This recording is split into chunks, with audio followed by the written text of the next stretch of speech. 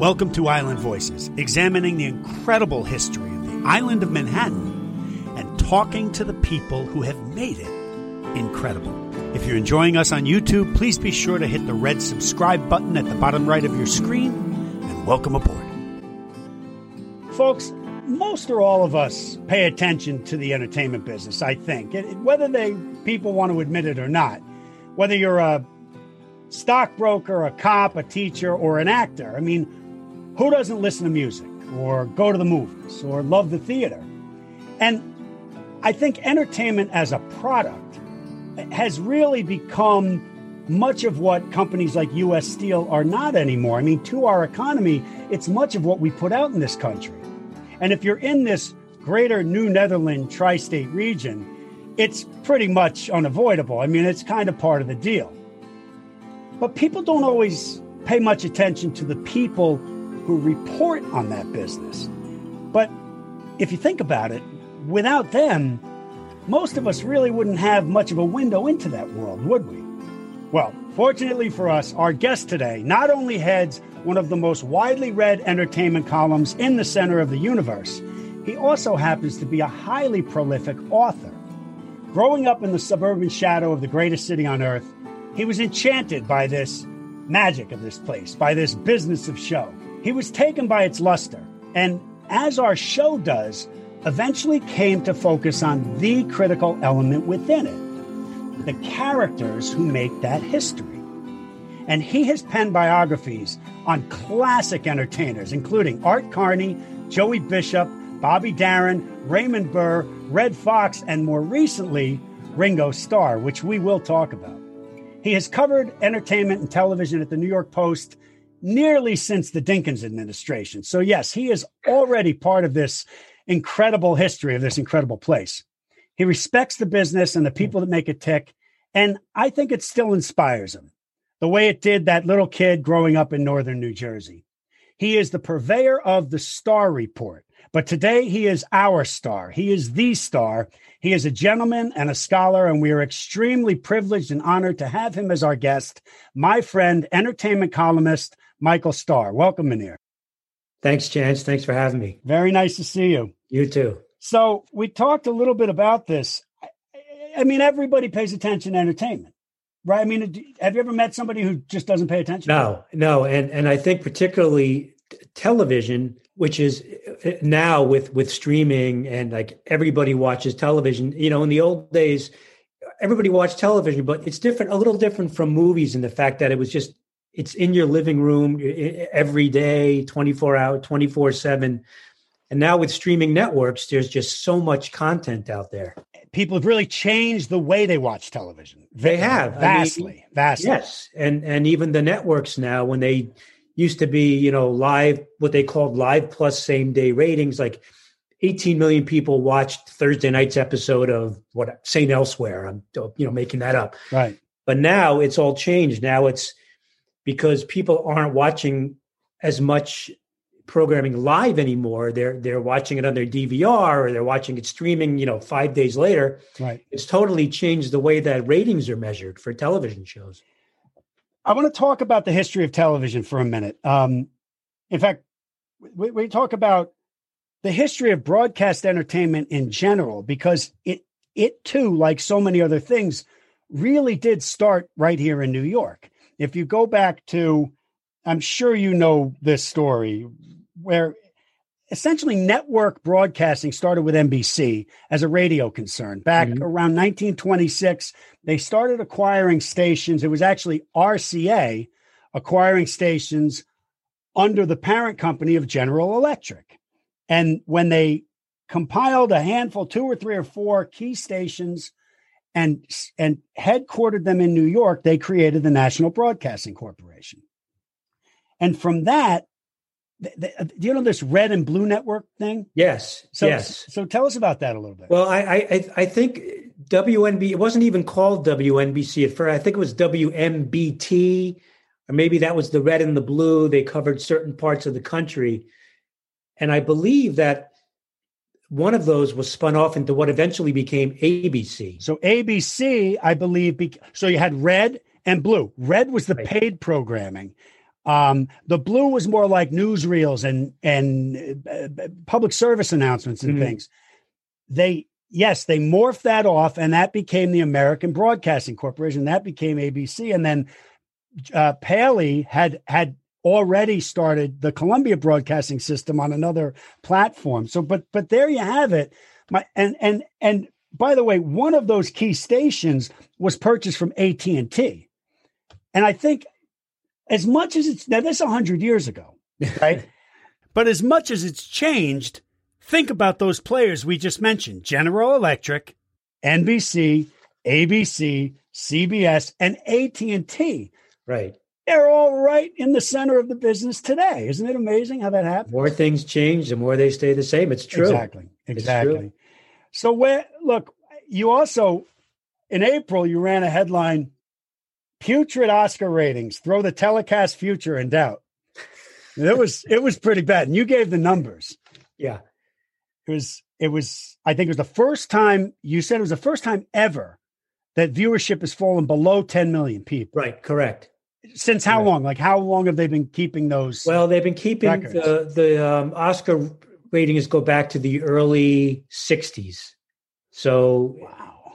Yeah. So or maybe late 60s, early 70s. So it's a long time. So with all the more people and the more television screens in the world and in the country and in the world, over a 50+ year period, the least amount of people watched it this past year. Yeah. I mean, you're talking about a telecast that would get 50, 60 million people at its peak. You said the one in 98, hosted by Billy Crystal, was 60 million viewers. Yeah. I mean, it was event television. And I don't know if it's the fact that there are now so many award shows on, SAG Awards, People's Choice Awards, the Golden Globes, the Emmys and the Oscar. There's just so many award shows. I don't know if it's viewer fatigue because the ratings have been falling now for quite a while, or was it the pandemic? I don't think so. I think people are just getting a little tired of award shows, and I don't know. It's just that there's so much to see out there, and to put all your eggs in one basket for one specific award show. The movies weren't, because of the pandemic, I guess for the Oscars, the movies weren't as widely available. People were watching them at home. It wasn't the same as going to the theater. The feeling wasn't there. I don't know. It's just, you're in the business. What do you think? Well, I think this year was a one-off. I think it has a lot to do with the fact that no one went to a movie for a year. Yeah. I mean, you couldn't. So I think the mindset, when I think of Oscars, when I heard the Oscars coming up, I'm like, well, they can't have Oscars. We didn't have movies. And I'm like, oh, we did kind of have movies, but they were like DVDs. And that's, to me anyway, that's not the movies, Right. You think of the classic, the curtain opening up and the big premiere and all that. None of that happened for over a year. So I think that has something to do with maybe our age bracket. But then I do think you're right that the younger kids, they do have a award show overload to some extent, like, the ESPYs. And then there's like a MTV Movie Awards. You can't keep up with it. And if you're 12 or 22, you don't know the difference. I mean, I know people do. I don't mean to. No, I know what you mean. Disparage anyone, but there's just, you've grown up and there's 18 different award shows and they kind of dilute each other. Back in when we were, coming of age, it was the Oscars, the Emmys, and the Grammys to a lesser extent. But and the Tonys were never popular as a ratings draw, but they were on every year. There's a little niche thing that some people watched, but that was it. You didn't have these other, it just kind of floods the market. All right. And I just think there's a little overload of that, and you factor in there were other socio-political factors. People don't want to see, maybe they don't want to see a star come on, accept an award and go off on a rant about something political or thereabouts. So I think there's some of that too, but I definitely think that I just think in general, people are not looking for political views from entertainers because I don't ask my politicians to sing songs for me. Exactly. So I don't want to see my entertainers pontificate on politics. It's just not what I'm paying for. Yeah. But that does become part of the equation. All right. I wanted to say that as I mentioned in the intro a little bit, you're a real biographer, Michael. I hadn't been quite aware of how prolific and how extensive your authorship has become as a writer of biographies of, as I said, classic entertainers. I mean, these folks that were Art Carney, who, if anybody doesn't know that, he's one half of the Honeymooners. Him and Jackie Gleason were the Honeymooners. And Bobby Darin, who was an incredible early rock and roll guy.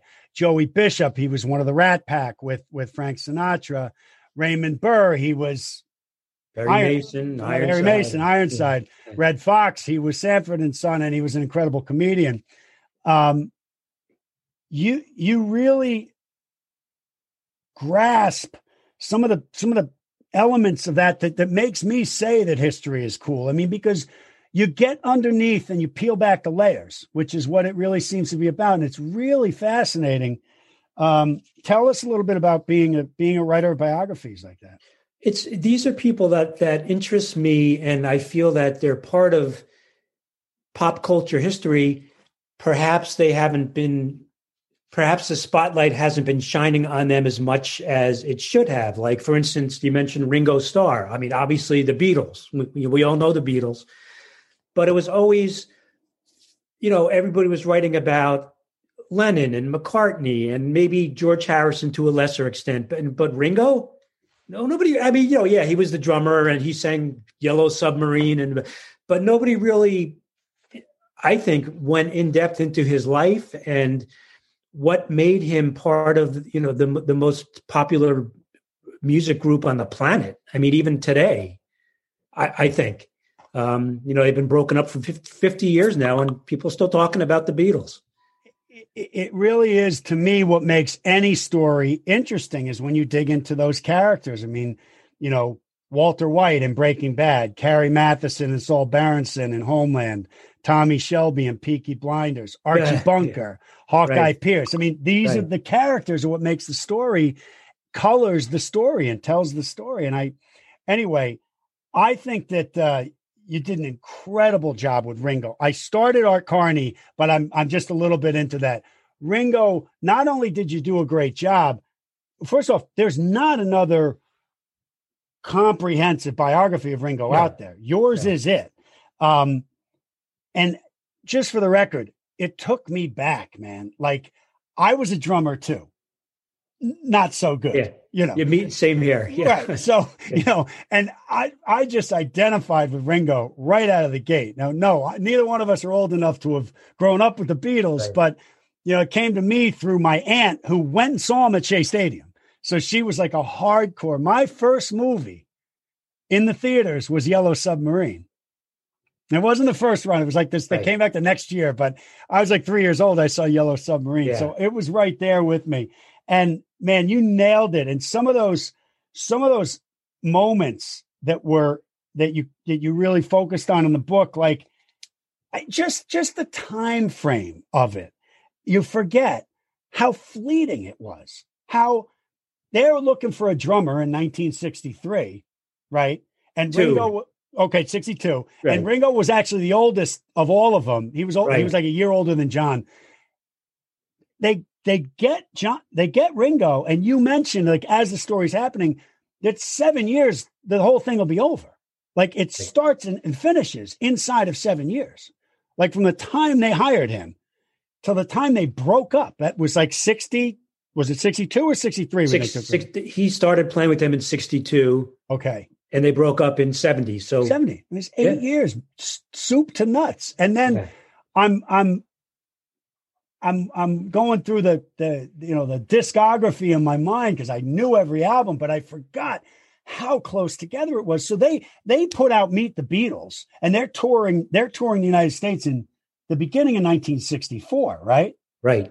3 years later, they're getting ready to record Sgt. Pepper's. And I'm like, the transformation, just the growth it's right phenomenal. It's phenomenal. Incredible? You went from, Love Me Do to A Day in the Life or stuff like that. It's incredible. And as I said in the book, you can, it's one of those bar arguments, who was the better drummer? Would they have been, because Ringo replaced Pete Best. Was Pete Best better? Was Ringo better? It doesn't, or would they have been better off with Keith Moon drumming? It doesn't matter.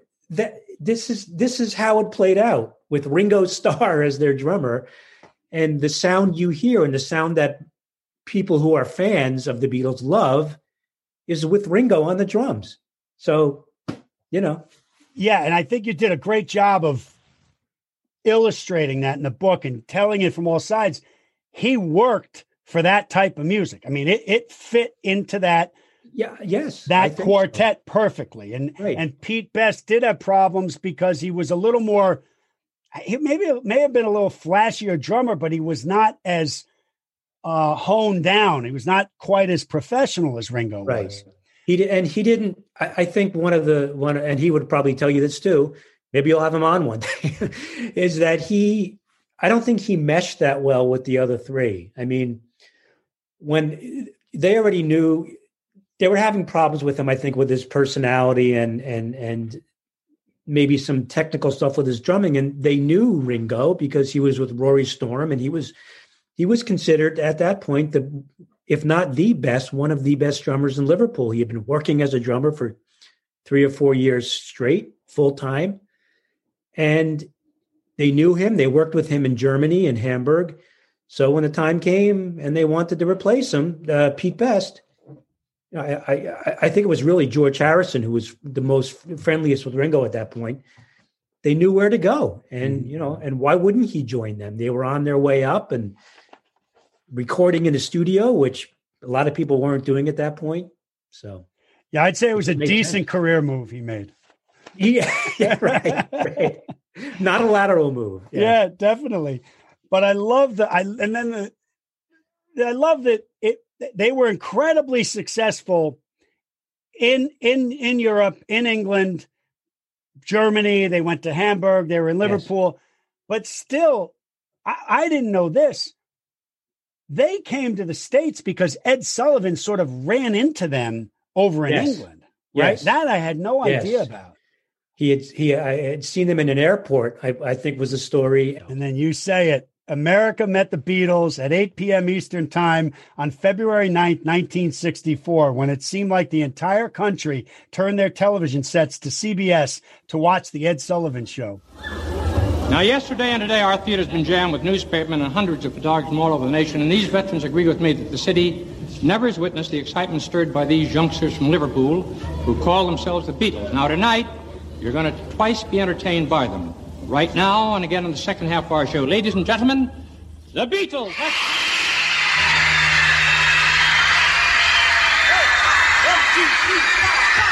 Close your eyes and I'll kiss you.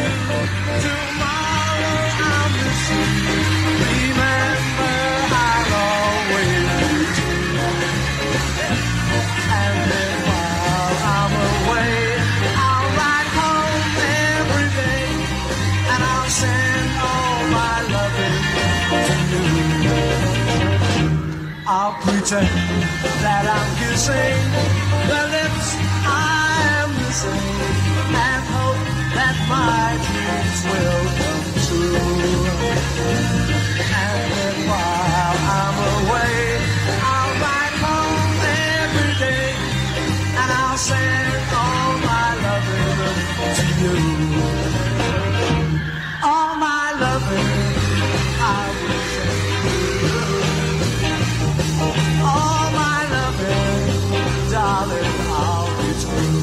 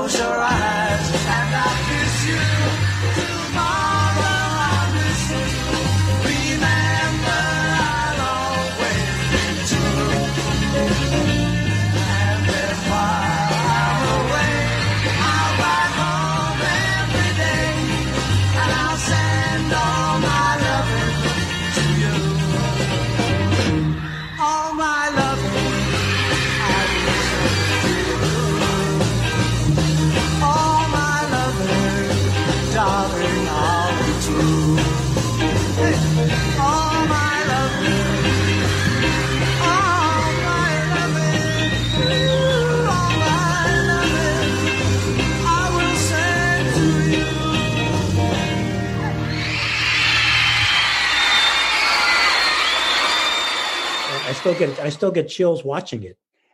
I wrote down the exact same note. It gave me chills watching us. And I've seen it, a dozen times, but you sit there and you think, well, look, this is the Ed Sullivan Theater. This is where Letterman recorded all those years. It's that same building. It's the same theater. And then you talk about them staying at the Plaza Hotel, screwing around with Murray the K, who was an old classic DJ and promoter, going in the horse-drawn carriage in Central Park. And it all really exploded from that moment. It all exploded once they landed in New York. And you talk about the power of television. I mean, without television, if they had done a live event on radio, yes, I think it would have been popular, but not like this, where people could see them, the whole country could see them all at once in the flesh, playing their own instruments and sing, not singing their own songs, not miming. And you watch it. I mean, it's how old is it? 50 something years old. How old? Yeah. 60, 57. Okay. Years. It still has electric level of excitement to it. It's just incredible. You watch every face in that studio. And I also didn't know that only sat 700 people.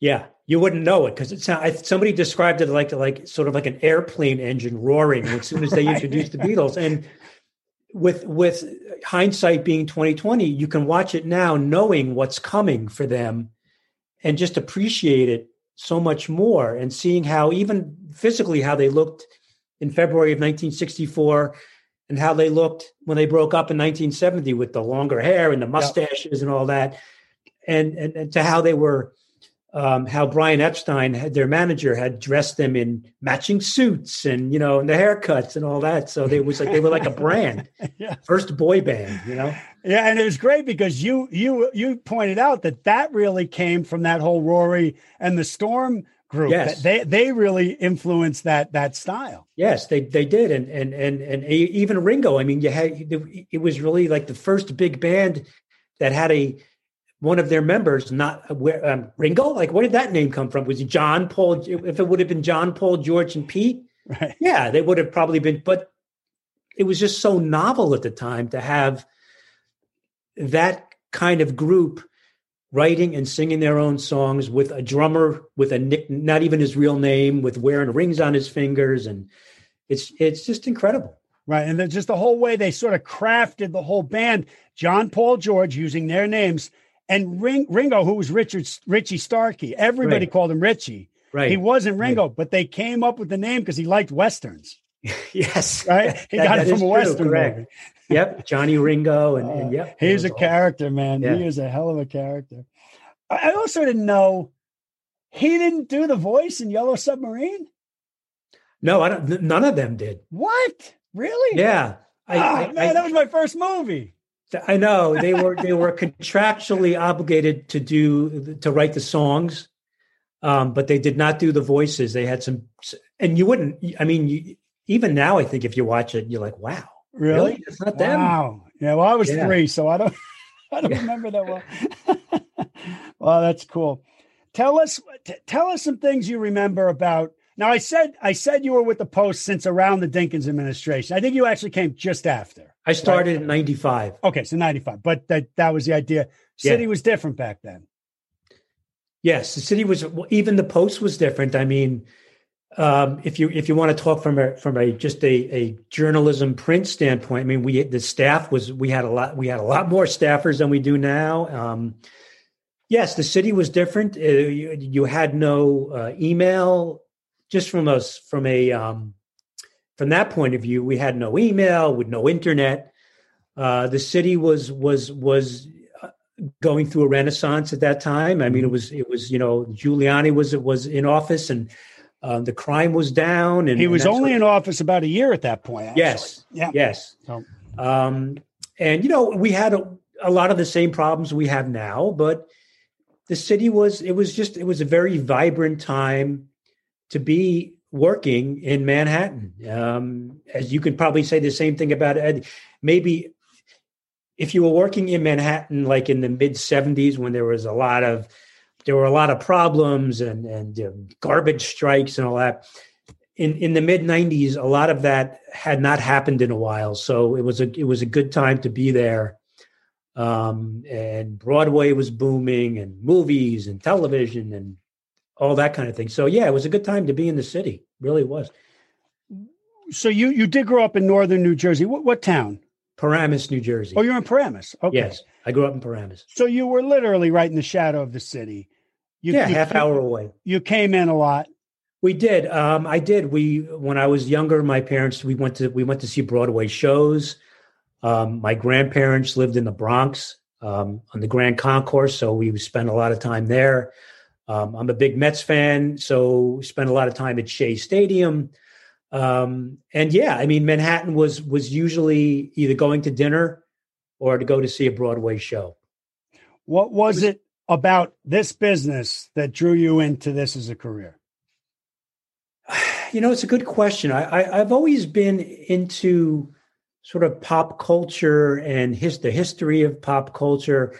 I remember when I was a kid, I used to watch. I'm 60 this year, so I may be a few years older than you. So you got me just by a couple. There was a show on. There was a show called Biography. It was narrated. It was my favorite show. I don't know why they got rid of it. Yeah. And it used to air, I think it was on Channel 11 on Saturday morning. I used to get up early to watch that. I loved that show, and it was newsreel footage and just of, Queen Elizabeth or, Babe Ruth or whoever it was. So I've always been interested in pop culture and the people creating pop culture, biographies. I actually started my journalism career. I was doing a lot of movie reviews at the time because I'm a huge movie buff. But TV to me was always, it still is to me much more accessible. And even the stars of TV shows, because there's so much product out there. And even when you had ABC, NBC, CBS. Okay, you only have 3 networks, but you had shows that were airing. They used to do 39 episodes a season. Now they do 22 if they're lucky. 13, maybe 9. Right. So you had these TV shows, they were like movies every week, hour long, even if they were hour long still, you're doing 39. Raymond Burr was doing 39 hour-long episodes of Perry Mason. Brutal workload. Wow. But so just there on your TV screen every week. And even with sitcoms, Joey Bishop had a sitcom in the Joey Bishop Show, but they were doing 30. It didn't last too long, but they were doing 39 episodes, or Gilligan's Island, or F Troop, or my favorite, Get Smart. They were doing a lot of episodes. So you felt like these people were part of your life. And maybe not so movies. Okay, maybe Jack Nicholson or Steve McQueen made 2 movies a year, maybe 3, perhaps. And they were big. Don't get me wrong. I mean, they were up there on the big screen. But when it's somebody coming into your living room, you're sitting on your couch watching, or you're as a every kid, week, it's like you're seeing your friend. Almost. Exactly, and you have to be there at the same time every week. Yes, and it's right, exactly. The Thursday at 8. It's Sanford and Son. It's a much more immediate connection. As a matter of fact, today I have a story in the paper today about the 40th anniversary of Hill Street Blues. Oh my God, that might have been my favorite show ever. Great cop show. Yeah. Oh my God, and incredible. And if you're talking about comedies, I was a huge Barney Miller fan. Took place in New York. I love Barney Miller. Writing was terrific, but it was every week. Yeah. I think might not have been 39 at that point, but it was just so memorable, and you just got such a feel of New York City with the way these characters, Fish and Wojo and Barney. And best. Again, those characters are incredible. I mean, it made the whole story, Yeah. I mean, and even going back to, there was a show called Naked City in the 60s, which I've seen a chunk of, not the whole thing, but it took place, it was filmed in the Bronx, took place in New York. So you had that New York feel, and sitcoms like Car 54, which was in the early 60s, which took place again in the Bronx, and has a very memorable theme song, by the way, naming all the boroughs. Right. Yeah, I remember it. But there's just, if you're going to talk about New York and television, you got to talk about these shows because they were so intrinsic. And I think even if people weren't from New York, like if they were in LA or Chicago, they got a sense of New York from watching these dramas and these comedies. Maybe it was an inflated sense of drama or an inflated sense of comedy, but still, I mean, Barney Miller, when you watch those, yes, it was a comedy and they had, wacky people coming into the precinct, but it was very New York in its way. Oh, it had a great flavor to it. You can taste that show. Yeah. You can smell that show. And Hill Street Blues, while it wasn't, interestingly, they never identified the city. Yeah, I think it was sort of understood it was Chicago, though, wasn't it? Yes, exactly. Idea? It was Chicago. But they didn't want to pigeonhole it. Exactly. Right. But you see elements of New York in there, just in the lives of these police officers. Oh, yeah. And the public defender played by Veronica Hamill, and Farillo, who brilliantly played by Daniel J. Travanti, who I interviewed for this article. He won 2 Emmys for that. Oh yeah. And just the ensemble feel of that show, you could, it was New York. It was incredible. I think it's hard for kids today, people in their 20s, to imagine a world where you couldn't watch anything outside of your TV room. Like TV rooms were, it was a foundation. It was something. There was an institution. A lot of sacred stuff goes on in that room. If I was in high school when Saturday Night Live came on, even if you wanted to talk about it the next day, you had to remember the lines or the sketches because you weren't DVRing it, right? Or VHS. It didn't exist then yet. It was sort of on the way.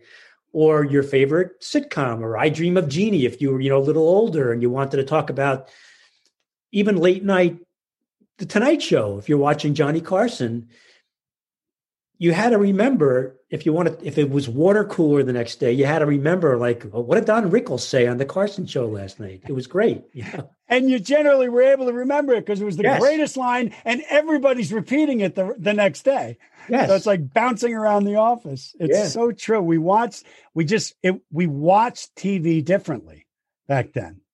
It was such a big part of our lives and so many other people's lives. And even if you weren't watching prime time, you were watching the evening news. If you weren't watching the evening news, you were watching the Today Show or something, or maybe you were watching everything, or you were just only watching shows at night, or you were only watching Carson when he started the show in New York, and it was an hour and a half. It was a lot of television. Was it really? I don't remember. It was 11:30 to 1 a.m. And then once he moved the show to California, and it became too much. So they cut it back to an hour. Yeah. Wow. I don't remember it being an hour and a half. Yeah. That's interesting.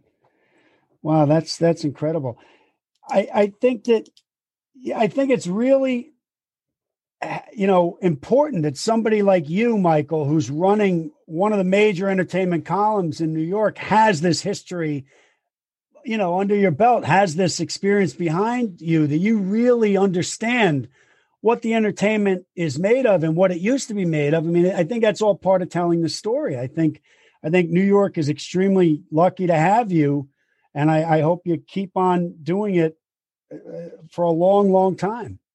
Thank you. I mean, I might know a lot, but I'm learning with everybody else about streaming and digital, and there's always things, there's always information. I sit down. Here's me watching TV these days. I go into the TV room like once a month. I grab one clicker that doesn't work, and then I start cursing. And I curse until Chance Jr. or my other son comes in and shows me how to even turn on the TV. Then once I turn it on, it's a series of curses because we have 800 channels, and I have no idea what's on any one of them. Right. And then I just slam the remote down. I walk out, and I go read something. How do you get to Netflix? Or I want to watch Amazon, or so this remote.